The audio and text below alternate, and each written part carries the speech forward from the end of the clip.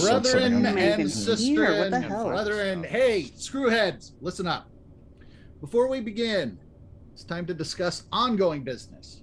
Before we begin, what comes before we begin, we have to address the snack treats situation.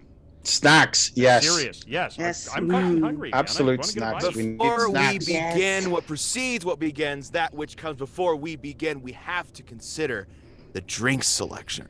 Yes, Yes. absolutely. A drink, Yes, right? you- Drink Yeah. You guys are my vodka. Have to have something. Well, It's just absolutely- before we begin, what precedes what begins, prior to that which precedes what begins, that antecedents, we could stop to consider the powder selection. Yeah? Oh, come on. Unbelievable. This guy. Come on. That's what I'm Hey, talking quiet about. you. All right. Quite, hey, it's time for other business. The hazardous materials vault has been resealed, and I've stuck that weird time map in there. Is someone watching over it? Oh, yes. Top men. Ooh, what men are these? Top men. All these tops and not a single bottom. Huh. Okay, so what's next? Item 2. We're gonna need men. Of the top variety. Phrasing. Seriously, all I got down there is Brother Methuselah and a broom, and the broom technically outranks him. Oh, that guy again, jeez. That's going to happen over here. Hey, here's a point of order. What about my goddamn shop? It's a disaster area. I demand compensation. If you're referring to Operation Someone Else's Problem, it was a complete success. Yeah, it's my problem. And that makes me your problem until it's fixed. You know, I heard the chumps have formed a literary discussion circle, but I guess that's someone else's problem. Hey! Well, we could just take some money out of the ludicrously overblown bug powder budget. Hey! This is not other business. It's not on my other business list. This is unauthorized additional business. I promise we'll deal with it later. Fine. Okay, so what is tonight's movie? I guess we forgot to pick one. I have a little-known experimental psychodrama from... No! Wait, you guys really just watch movies? Weren't you paying attention? You read the word film like 5 times. Yeah, no. I wasn't paying attention at all. And I kind of thought you were all like LARPing or something. We don't just watch movies. Tell her. Tell me what? Should I be worried? We watch terrible and weird movies and decide if they're gonna make people start to... Everybody knows the terrible and highly specific symptoms of cinemania. There's no point going over it again. But what is cinema? Moving on. I still don't. Moving on. We watch them, we scrutinize them, we stick them in the vault. So, like a Mystery Science Theater meets Siskel and Ebert kind of deal? More like the Legion of Doom meets the Onion AV Club, but basically, yeah. Huh. And all this time, I figured it was just a shuttered, lackluster video. Oh, wow. There hasn't been a lackluster video since 1998. Well, actually, it was Front Row Video first before Lackluster bought them out, and then the chain went bankrupt after a series of scandals involving the FBI and an international nuclear arms dealing ring. I really don't care. So, let's watch a movie. That sounds fun. I've got time to kill until my store gets repaired, I guess. So, who runs this whole deal? Do you follow some sort of ancient prophecy or something? Ooh, is there a chosen one? Well, we like fezzes. And mind-enhancing, entirely medicinal substances. Our duties are many, our responsibilities dire, our reach is infinite, and our punctuality is pretty good. Right, Andre? Yeah. Basically, we all throw out suggestions and end up watching whichever one we can find a tape of. Well, I think I have an old VHS of The Hunger in my bag. Oh, here it is. Want to watch this? I don't know. You usually have I to don't know. ponder on this for at David least a Bowie week in it? beforehand. I mean, Do you have a better selection? Oh, well, Interloper, since you already have it handy, I guess we can watch it. Are you prepared to be Pontifex of Presentment? Pointy who, the what now? It means the person who picked the movie. Oh, yeah, I guess. What do I need to do? I mean, well, you've already provided the sacred scroll. He means the VHS. Are you prepared to summarize the film? Sure. David Bowie is a vampire. Sexy vampire shenanigans ensue. Yeah, we're gonna need a little more than that. I'll fill in the gaps as we go along. Fine, but you have to bring your own fez. Will a mysterious cloak do? I already lined the hood with foil. I like this one. She can stay.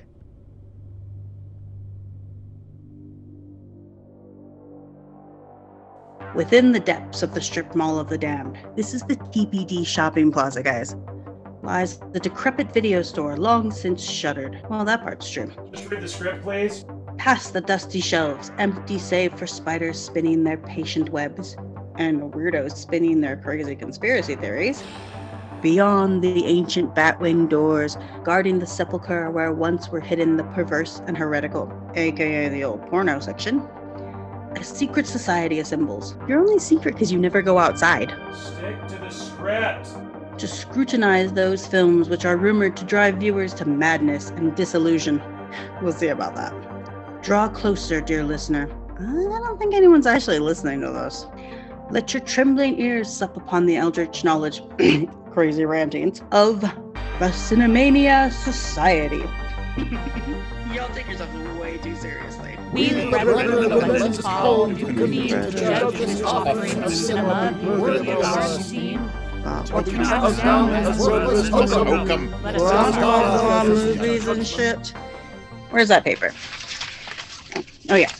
All right. Welcome, brethren and sister. Wait, isn't a cistern something for catching rainwater? Just read what's on the goddamn paper. Fine. Welcome, brethren and cistern, to this conclave of the Cinemania Society. Please be seated, lords. And welcome to our listeners, if you exist, to whom I will now issue this warning. We, the disciples of the Cinemania, have studied the mysteries of... No, I'm not reading this. Listen, we're going to use salty language. A lot of it. We're also going to talk about things that aren't for kids. If you can't handle any of that for some reason, or if you are a kid yourself, and seriously, where the fuck are your parents? How'd you get a hold of this podcast if you're a kid? Anyways, you're probably better off listening to a different podcast. Got it? Okay. Let's see who's here. I'm guessing you don't want to call me Doña Esperanza Servando Georgina Zamora de la Rosa de Ruiz Bravo all the time. Oh, we can't just call you Hope. Why not? It doesn't fit with our aesthetic. It's not very ominous, is it? And what aesthetic is that, exactly? I am Cinquisitor Ethan, keeper of the lenses. I don't see any lenses. What the fuck is this Inquisitor? Profligator Daniel, possessor of the word. How do you possess the word? Scrutinizer Zacharia here, guardian of the door. Oh yeah, you're doing a real good job with that door, buddy. Hey! Repositor Andre, voice from the outer world.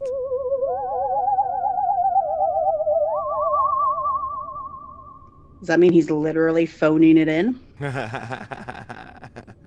Professor Andrea, scholar of San Francisco.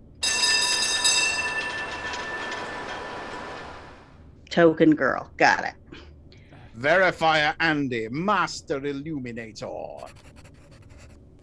Andre, Andrea, and Andy. No way that's going to get confusing. And I am... Shut up. I had a bookstore. So how about keeper of the books? And you can call me Auntie Hope. That's what the kids call me when I teach my dark arts and crafts class, which I now have to cancel. Gotta remember to make some calls. Oh, keeper of the books. Does that mean you can take a look at our budget? Listen, I'm gonna need some men. Keeper of the books, not bookkeeper. What's the difference? Oh, it's the difference between working in a zoo and just having an elephant in your lounge that you don't talk about. I'm Auntie Hope, keeper of the books. I will be serving as what'd you call it again? Pontifex of Presentment. Right. Pontifex of Presentment for tonight's movie. Subject of scrutiny. Sorry. Subject of scrutiny. The Hunger, a film from 1983 directed by Tony Scott, who went on to create the kinds of things you think of when someone says they had a sack of cocaine and a movie camera and made magic with hookers. Scrutinizer Zacharia will act as master castigator for this conclave. Scrutinizer Zacharia, present the charges. All right. Number 1, belief that chain smoking is a substitute for personality. 2, not letting David fucking Bowie do a theme tune. 3, abuse of a random underbridge roller disco flash dancing dude. Massive overuse of moody lighting. C, massive overuse of flappy gauze drapes. Item 6, extending the suspension of disbelief that many doves can be in a one room, one speck of bird shit, describing your makeup effects as illusions. Inspiring a generation to wear round sunglasses at night. Guilty. Only David Bowie can do that. And turning Susan Sarandon into the most iconic bisexual since Susan Sarandon in Rocky Horror Picture Show. Or even Susan Sarandon in Thelma and Louise. Serious trigger warnings. Blood, sexual content, violence, like a lot of all of those. Thank you, Scrutinizer Zacharia. To read the first section of our summary of The Hunger, Cinquisitor Ethan. Okay, The Hunger. We open on a dimly lit scene. Robert Smith of The Cure is dancing behind a wire fence, and the very first thing everybody surely must be thinking is, where's Bela Lugosi? You know, we all totally want to see him alive and kicking in a vampire movie, and gosh, I sure hope he is alive. That guy isn't Robert Smith.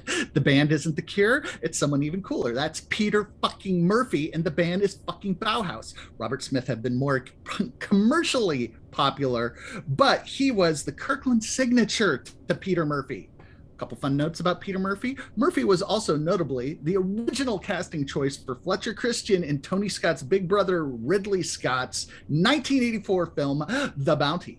This means that the Brother Scotts have recognized the majesty of the Godfather of Goth. Unfortunately for the world, however, Peter Murphy lost out to Mel Gibson, who ended up playing Mr. Christian opposite Anthony Hopkins as Captain Bligh.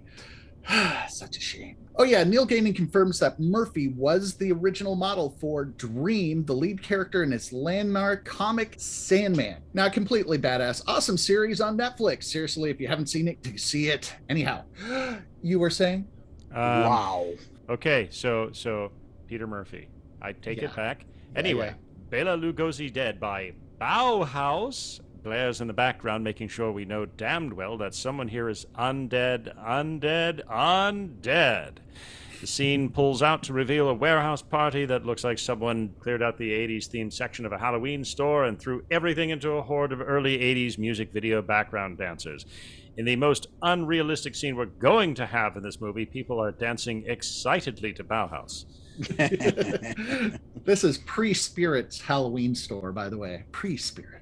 We see the dancers reflected in some very cool sunglasses that are gradually revealed to be worn by David Bowie and Catherine Deneuve. So we know they're sexy and awesome because they're wearing their sunglasses at night, indoors, while smoking. Now, they're already smoking, and now they're also smoking while smoking, if you know what I mean. Bowie and Deneuve are here looking hungry, and they've come for takeout. And that's what they do. They pick up a couple they like out of all the young dudes. Would you say that they are hungry like the wolf? Oh. Oh. Oh, no. We're not even getting close to the whole neuromantics and Duran Duran synth stuff yet. We're deep in the early 80s now. Right. Okay, so we cut to their dark, chic, very 80s apartment straight out of Miami Vice because they're dark, chic, very 80s swingers. They've each brought home their conquests who proceed to dance in front of an old school projector because this will be one of those artsy, high-class orgies. The hosts divide and conquer, Bowie luring his lady friend into the kitchen by seductively tapping the empty ice bucket. No ice, he says in that sexy way which makes you think he wants your cubes. Honestly, Bowie can do just about anything seductively. Hot and heavy make-out sessions begin, but they consist mostly of a sort of angry licking, until Bowie and Deneuve pull out their Tiny Necklace Daggers, trademark, and slice open some necks. This is modern love, I guess. The scene cuts back and forth between vampires and a video feed of two monkeys in a cage. They never say the word vampire, but if it walks like a duck, quacks like a duck, and drinks the blood of its victims like a duck, then it sounds like you got yourself a duckula. God. As the vampires feed on their victims, one monkey goes absolutely ape shit and eats the other. Maybe this is Tony Scott. It's a monkey, not an ape. Yes, that's true. And if you can't remember, there's an easy rhyme that I can teach you to tell the difference. Monkeys have tails, apes don't. That didn't rhyme. That doesn't rhyme, bitch. That's why you can remember it. Okay. Anyway, maybe this is Tony Scott making a point about something monkeys. Fuck, I don't know. I mean, everybody was on cocaine. It was the early 80s. Jesus Christ. After their dinner, Bowie and Deneuve get in the shower to wash off all their sins and promise each other forever. It's only forever, not long at all. Didn't we have an agreement that you wouldn't sing? Oh, God. So there's 4 of them when they're all making out. Does that technically make it an orgy? Because I would think that would be like, a 2-couple thing. How many people, though, you need before it's technically an orgy?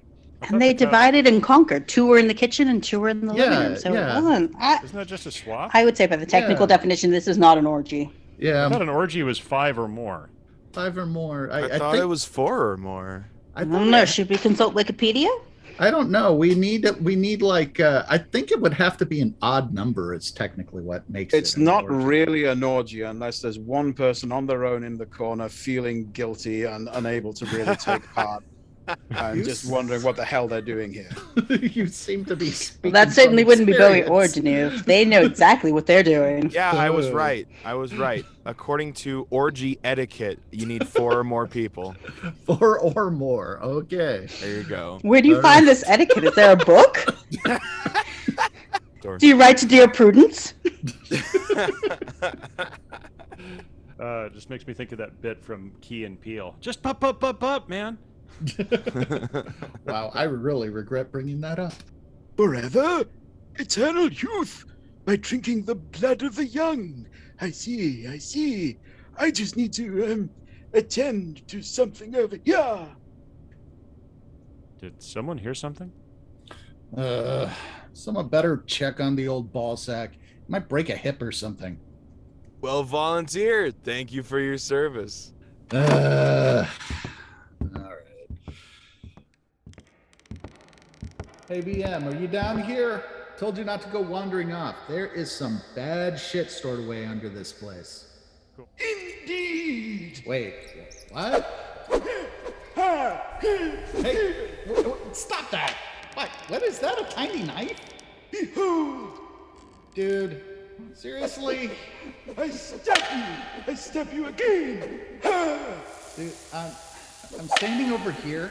Look, this is just embarrassing for both of us. You know you're attacking a mob, right? Wait, what? Are you seriously wearing the stupid round sunglasses down here? What is that, black nail polish? What is wrong with you? Oh, well, I was going for a look, you see, and I thought it was quite fetching. Well, while you're down here, can you just fetch some snacks, like pickles or kumquats or something? All right. Jesus, what a night. Oh, confound it all. I thought I looked quite the funky, fresh night stalker. Hey, guys. You know, this movie really kind of kicked off the whole 80s goth vampire look, didn't it? Goth really started as a post-punk movement. It was tracked down by people who were really into bands like the Velvet Underground and Joy Division, which really got their goth sound. And the whole style of goth really came the first bands like Bauhaus and Susie and the Banshees and The Cure got started.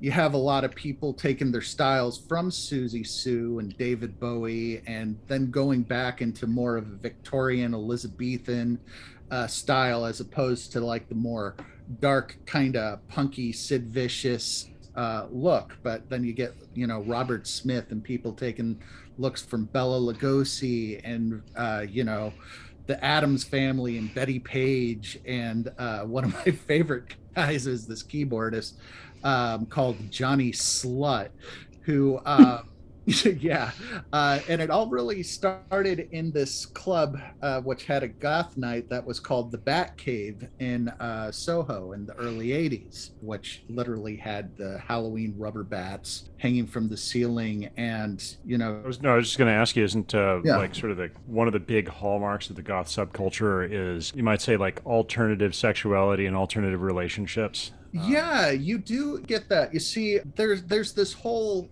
thing in goth where you're kind of viewing yourself as the monster who is ostracized, but is still sexually alluring, which is why you get all these people even to this day saying, I just want the big titty goth girl. They don't understand really what they're going to get into, which is like a lot of very fetishy, kinky, they're going to wind up finding themselves handcuffed to something and wondering why the hell that she's putting on a strap on.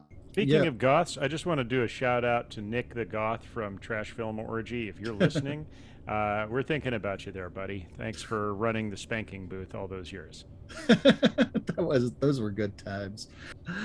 But going back to fashion, there's general influences of goth. You always have had this sort of horror film goth crossover, and that goes back to places like the Batcave and taking from early Edgar Allan Poe and that feeling of moroseness and the acceptance that everything is sort of in decline, that things fall apart.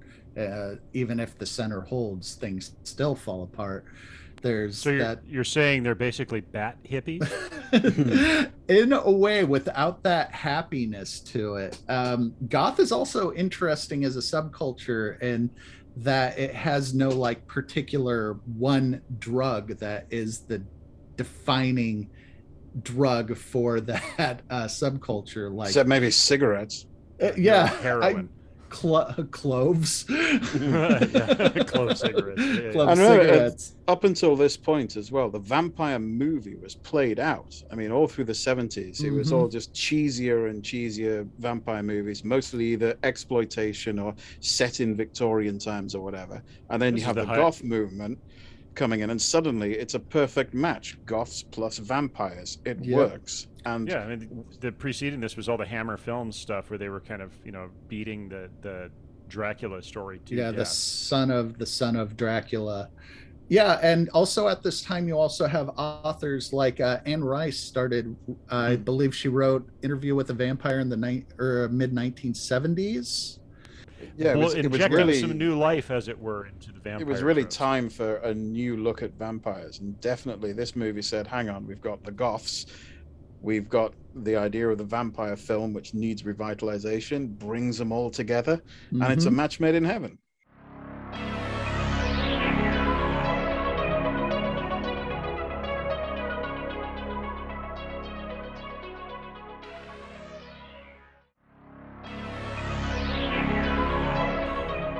Cut to a lab run by Susan Saran Wrap's character, Dr. Sarah Roberts, who is the one doing weird things involving provoking monkeys, and she doesn't know what the fuck happened. Maybe they just don't like her brand of off-the-cuff observational comedy.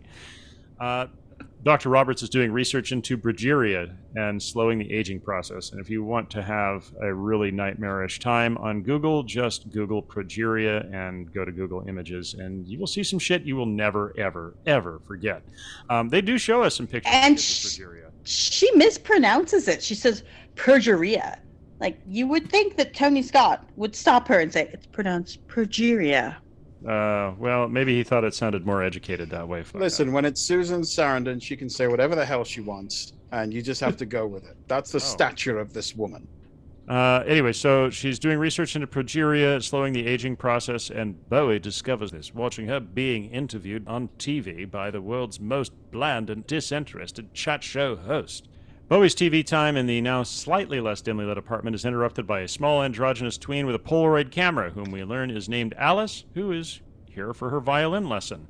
And seriously, fucking boomer parents let their kids go goddamned anywhere in the 80s. No, no wonder there had to be so many PSAs in the 80s teaching kids about stranger danger, because these guys are literally people eating swinger couple, and this kid just goes over to learn violin from them. No questions there. They seem like such a nice guy. I mean, it's just across the street. It's not that far. Her parents can probably see her through the window. Yeah, she's fine. Yeah, totally. No worries at all.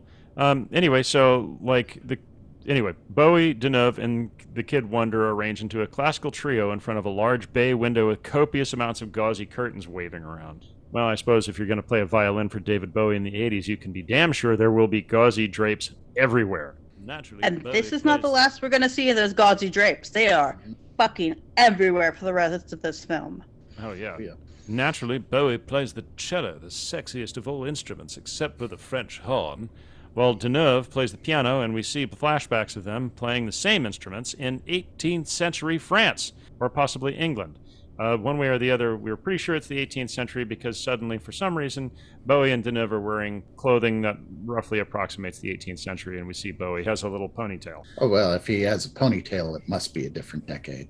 Yeah, of course. Yeah. That must have been before they got good at playing, when they were absolute beginners. The flashbacks either take place in the distant past or a little later on in the 80s. Well, he's playing the cello. There's always room for cello. Well, he was going to start running up that hill. One time when I was in college, I was walking past one of the music buildings, and I heard someone practicing their cello, and it was just so beautiful and so sexy sounding, and I wanted to go up and see who it was. And I didn't have the courage. So even now, like 15, almost 20 years later, I still think of that. Like, what if I'd gone up and seen who was playing this cello, who was playing this super sexy instrument? It's still, it lives rent-free in my mind. Probably just some random person for whom God made up for lack of chin by giving them extra Adam's apple. Hey, you want to hear me play my cello? Hey, come on up here. I'm going to fiddle on this thing for you. Or even worse. Or maybe a really sexy woman like Catherine Deneuve. I don't know. Maybe she plays the cello too. I wish I'd gone up and seen who was playing that cello. Hold on. I just remembered, speaking of Susan Sarandon, wasn't she also in The Witches of Eastwick? And didn't she didn't she play a cello in that? And there was the whole scene of him spreading her legs and rolling up her skirt, and you think he's going to do something to her, and he puts the cello in between her legs. I don't know if it was her, but that was an awesome scene. All right, let's bringing it all back in to Susan Sarandon's totally legit monkey lab. We see Sarandon's co-worker, whom I shall call Dr. Snoop L. Jackson, because he's just so laid back and cool, like most scientists, explaining that there is a connection between a person's blood type and how much they sleep, which in turn affects how quickly you age. Basically, when you stop sleeping, you die. And I can confirm this. That's a real thing. If you do stop sleeping, you do eventually die.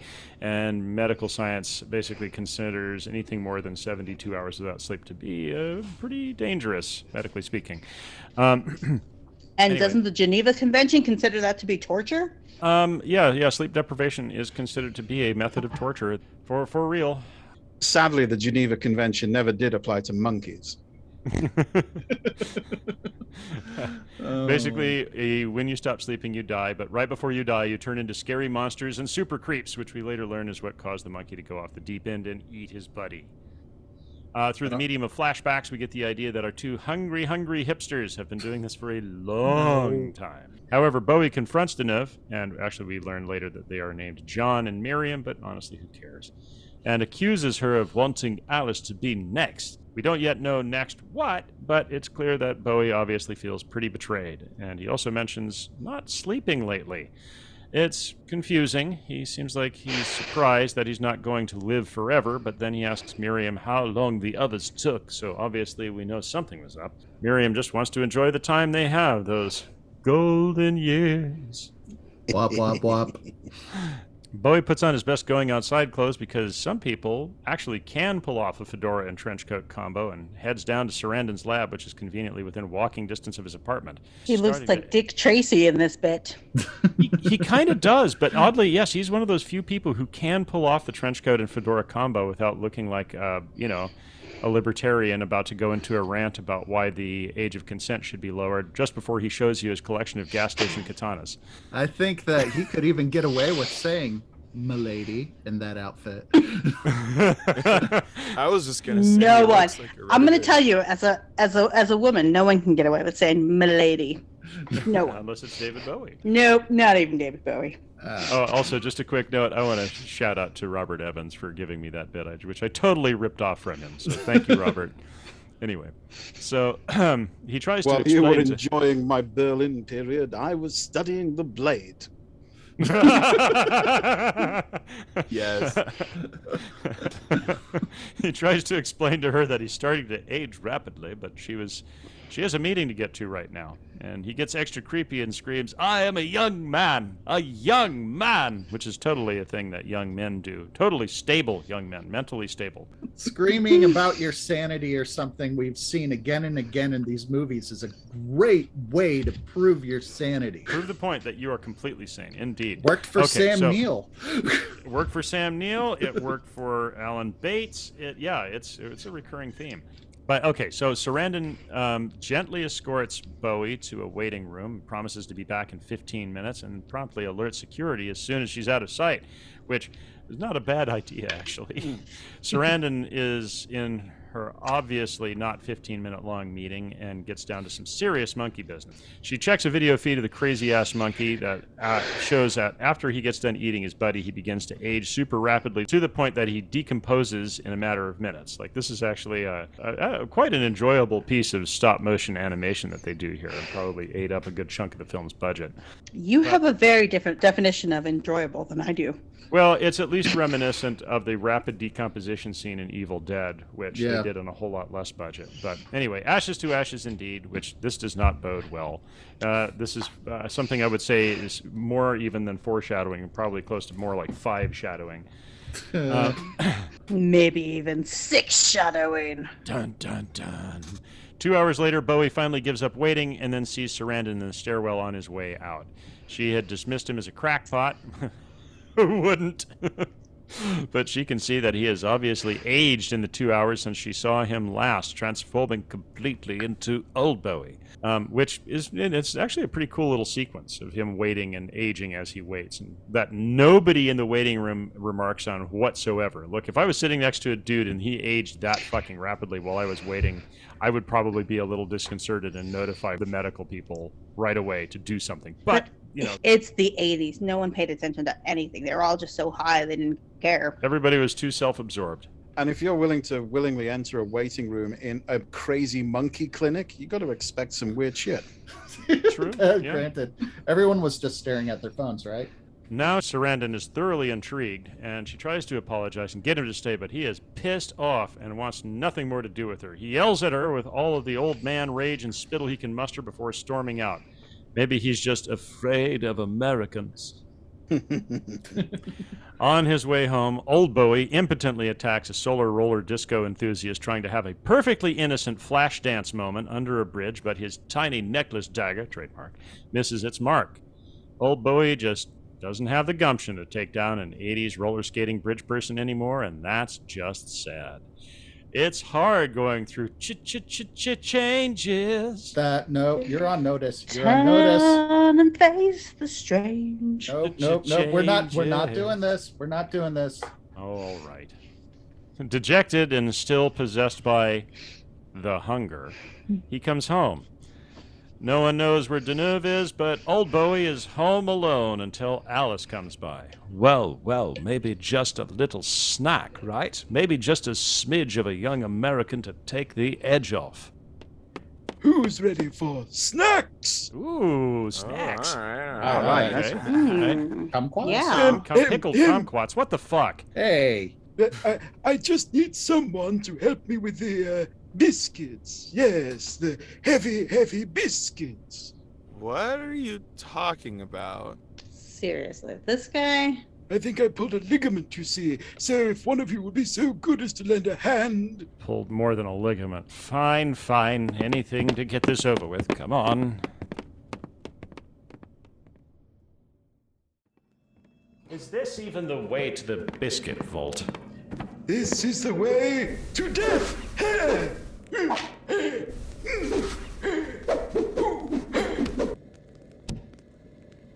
I'm sorry, are you trying to do something to me?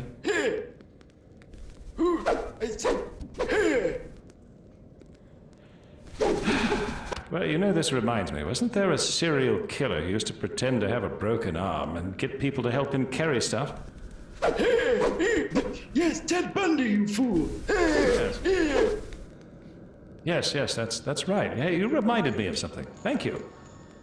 Don't forget the biscuits. I'll see you in a few moments. Oh, Bundy!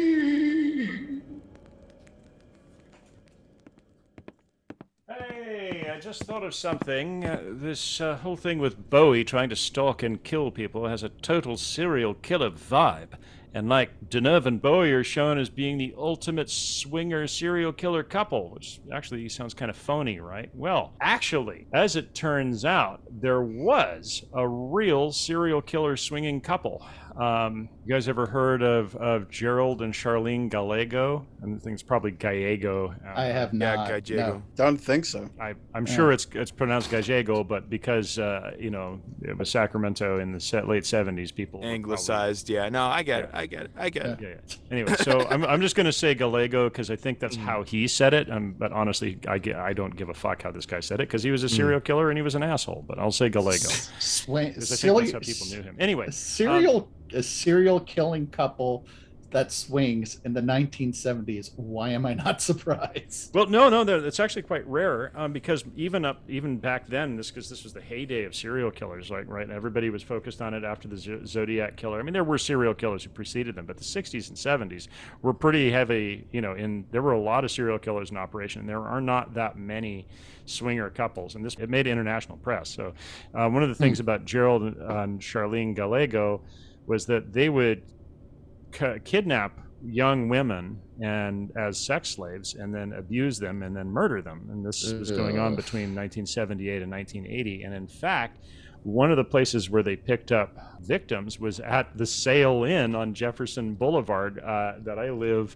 like maybe a half a mile away from at best. I passed by it when we were moving into the place where I live. My dad points it out. He's like, "Hey, that's the Sail Inn." I said, "Yeah." And he said, "Yeah, do you know that that's where a serial killer couple used to hunt?" I was like, "What?" Dang. So, I mean, if you give your business such a terrible pun of a name as the Sail Inn, you're kind of asking for it. Yeah. Well, there was another thing that happened too, which I think this may have. I think the Gallegos may have been, and one of the other funny things about Gerald Gallego, which honestly this guy really should have just been a goth instead of a murderer, because he was married 7 times, including twice to the same woman. Then married. Always a good sign of a stable relationship. Yeah. She didn't learn her lesson at all, did she? Well, Charlene, his partner in crime, was actually from Stockton. It all makes sense now. Yeah. Yeah. But anyway, he was still married to a previous wife when he married Charlene. So this guy is he was a bigamist. Bigamist, bigger than me at least. Idiot. That's the word. Idiot. Yeah, idiot. But he had been arrested 23 times and had been convicted of robbery. That's a prime number. Yeah, he had served prison time and had been arrested 23 times. But yeah, they are known for kidnapping usually like 2 girls at a time. There were about 10 victims when they were captured. Oh man! Finally got captured. But yeah, they were all over Sacramento in the late 70s and early 80s. And one of the other notable serial killers of the era was Richard Chase, also known as the Vampire of Sacramento, because he was known for drinking his victims' blood and cannibalizing them. Oh, he lived over... God, Sacramento was pretty shitty in the 70s and 80s, wasn't it? No. I'll explain why that was the case. But I think I don't know. But did it really get any better? Well, I was hoping we would get an interview with Whitley Strieber for this, but we didn't. I wanted to ask him specifically, were these people who were inspiring you to write this novel that got adapted into this movie? Because, I mean, these people were like Richard Chase, the Vampire of Sacramento, and the Gallego swinger serial killers were operating around the same time, like between 1977 and 1980. So Richard Chase killed 6 people between 77 and 78, and then right after that were the Gallegos doing their things where they got 10 people. The sad thing about Richard Chase, though, is he was a very, very sick person. Like he wasn't just like a sociopath who, you know, got off on murdering people like the Gallegos did. This was somebody who was like seriously like a schizophrenic, like had and then got fixated on blood and like institutionalized. Like Nicolas Cage's character in that one vampire movie. Yes, the great Nicolas Cage vampire film, Con Air. You hadn't said vampire yet. I was just fixing. But yeah, wasn't there that Nicolas Cage film where he thinks he's a vampire? Vampire's Kiss? Yes, The Vampire's Kiss. But yeah, no, sadly, like Richard Chase is a very sick person. But to what Hope was saying, though, about like Sacramento being a terrible place, any city was a terrible place in that time. And this is why. Has anybody heard of lead crime theory? Yes, No. I've heard of that. The lead paint. Yeah. No, it wasn't lead paint. It was tetraethyl lead as a gasoline additive. Mm-hmm. This was added in the 1920s. Yeah. And one of the things, and I have to say, you know, this was actually Mother Jones magazine who broke this story. Kevin Drum, who did just a groundbreaking piece of research journalism in 2013 when he did a massive comparison of violent crime rates with lead emissions. And he was found that rates of violent crime rose as lead vapor air pollution rose, with about a 20-year lead time. So as people were increasingly exposed to lead, 20 years later, violent crime rates were equivalently higher. Like, I was gonna say, because like in the same area too, at the same time, you had the trailside killers down in like the Santa Cruz Mountains too, who were operating. Yeah, it's not all bad news, though. I mean, those car engines were running sweet. Oh, yeah.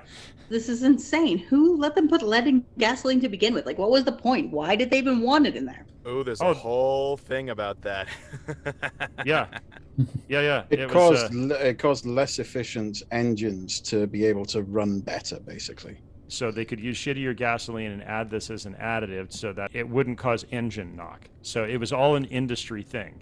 Engines didn't have to be made with as much precision, so that, you know, the car industry could half-ass building the engines, and the oil industry didn't have to refine their oil as intensely. They could just use shitty oil and shitty engines and add this anti-knock compound of tetraethyl lead, and everybody could get around just fine. But what was really fascinating about the research that I was trying to get to is the fact that not only were they able to show that the violent crime rose with exposure to lead, but after leaded gasoline was abolished in a given country, violent crime rates consequently lowered. And it was shown not just from the macro level, where you could look at the crime rate nationally, but you could take it all the way down from the national to the state to the county to the city and even to the neighborhood level, where they saw them. Yeah, and it was shown from country to country, and the graphs were almost exactly the same, based on when a given country abolished leaded gasoline. So it was really, really phenomenal reporting. So shout out to Mother Jones magazine, and it's interesting. So if you're into that shit, you should read about it. Man, we are just like a regular connections here. I mean, going from the hunger to goth to vampires to serial killers to engine knock to climate change to the birth of the universe.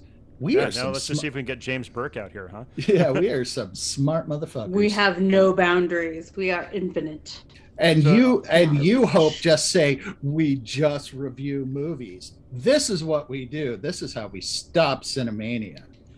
Well, this is also something where we can say, Andre, you guys in Gen Z have it a lot better than we had it, because you didn't have to grow up with all the lead contamination. Yeah, we kind of have that as a bit of a meme about your generation and the previous generation having bad takes on the internet. We just comment lead poisoning and kind of leave it at that. Well, okay. Your prize is you get to live. That's also your punishment. That episode of the Cinemania Society featured Andy Slack, Ethan Ireland, Daniel Scribner, Andrea Palladino, Zacharia Berks, Andre Luc Martinez, and Hope Bravo. Written by Hope Bravo and Andy Slack. Story designed by Andy Slack. Produced by Ethan Ireland and Andy Slack. Mixed and mastered by Ethan Ireland. Graphic design by Andy Slack. Music by Carl Casey at White Bat Audio. Visit our website at thecinemaniasociety.podbean.com. Email us at thecinemaniasociety@gmail.com. And check out our social media feeds. We're on Twitter at TCS_Cinemania and Reddit at r/The Cinemania Society. If you liked what you heard, please rate and review wherever you found us. Mention us on social media, or find us on Ko-Fi to throw us a few bones. We love to make fun stuff for folks, but it isn't free. Anything and everything helps. The Cinemania Society will be creating pieces of video media, short films and the like, so stay tuned, Cinemaniacs. The Cinemania Society is a production of the Cinemania Society, LLC.